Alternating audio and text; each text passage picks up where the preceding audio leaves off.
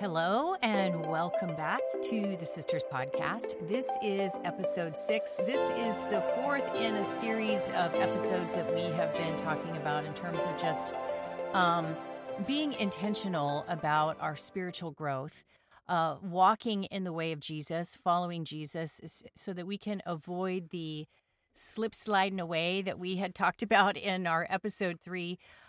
So in today's episode, we're going to leave you with another song. This one's called the Bible. And if you grew up going to church like we did, you're singing that song in your head right now, too. So what better way to wrap up this series than to start it with a song that's going to get in your head and to end it with another song that's going to be in your head. So, but I remember that singing the song as a kid. The Bible, yes, that's the book for me. I stand alone on the Word of God, the Bible. So. Yes, you're welcome. That was free. Honestly, it's amazing how we said this at the beginning, how songs get stuck in your head. We grew up with a mom who loved the Bible, taught us that song at a young age, took us to Sunday school where we also sang that song, the Bible. Well, today we are reaching our final 2 markers as we've been delving into some of the deeper aspects of discipleship. So again, by way of review, please go and listen to our previous 3 podcasts that covered this topic to get the full picture of what we've been talking about. Each podcast is about 10 minutes long. Some are a little less than that. And our markers that we've covered so far: passive versus proactive as we minister, casual versus disciplined as we approach the Christian life, private versus holistic discipleship, conform to the culture or transform the culture, church, optional or essential. And today we're talking about the Bible. Are we illiterate or are we informed? The Bible is the trustworthy depository of God's self-revelation to humanity. It's the only infallible rule of faith and practice. If we want to know God's mind on how to live, reading the Bible is the way we find out. Scripture is the record of God's unfolding story in history, the witness to the nature of his character and how we obtain that, which is, quote, able to make us wise for salvation through faith in Christ Jesus. That's 2 Timothy 3:15. We get all of that from the Bible, the Bible. We could go on and have a very long podcast talking about the power and effectiveness of God's Word. Lee and I have both shared over the course of time on this particular podcast how our mom instilled in us the importance of daily time in God's Word. And we're so grateful for that. We love the Bible. And I'm going to give some statistics now that may be a bit hard to hear, but let me say, facts are our friends.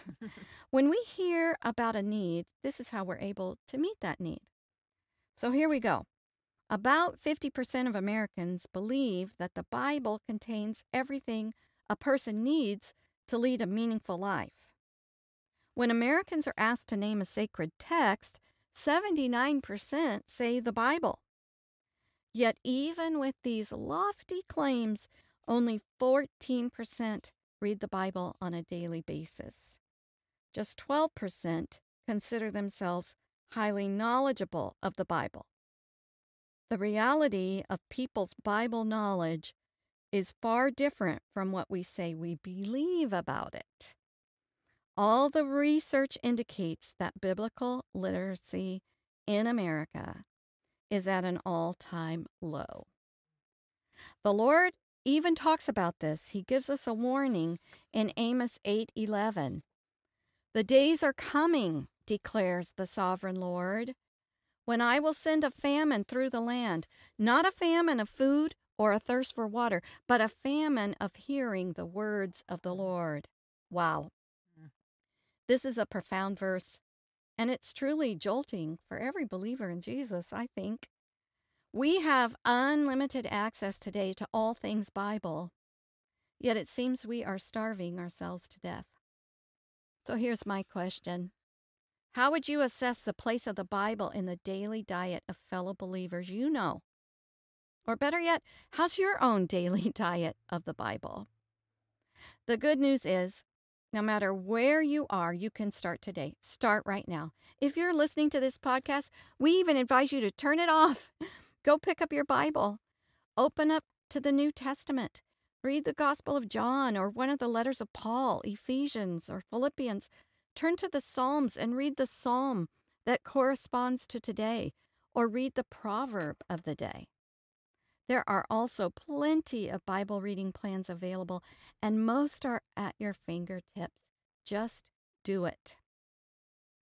Our final marker through this journey of deeper, transforming discipleship is this: the inactive witness versus the active witness. The Bible reveals believers as those who share their stories of faith in Jesus with others. We're storytellers.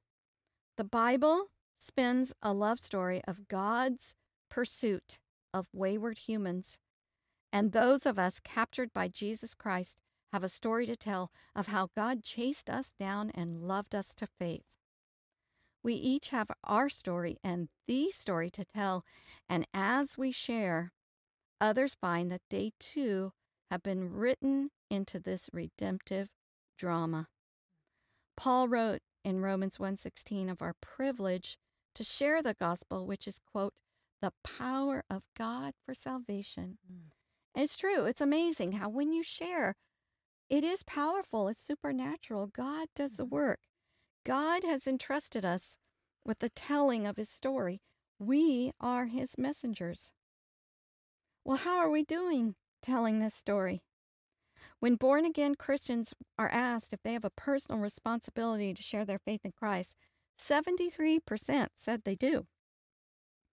52% claimed they shared the gospel at least once over the last year with the hope that the person would come to faith in Jesus as their Savior. The current climate and culture of the Western world makes any traditional form of sharing the gospel more difficult than in the past.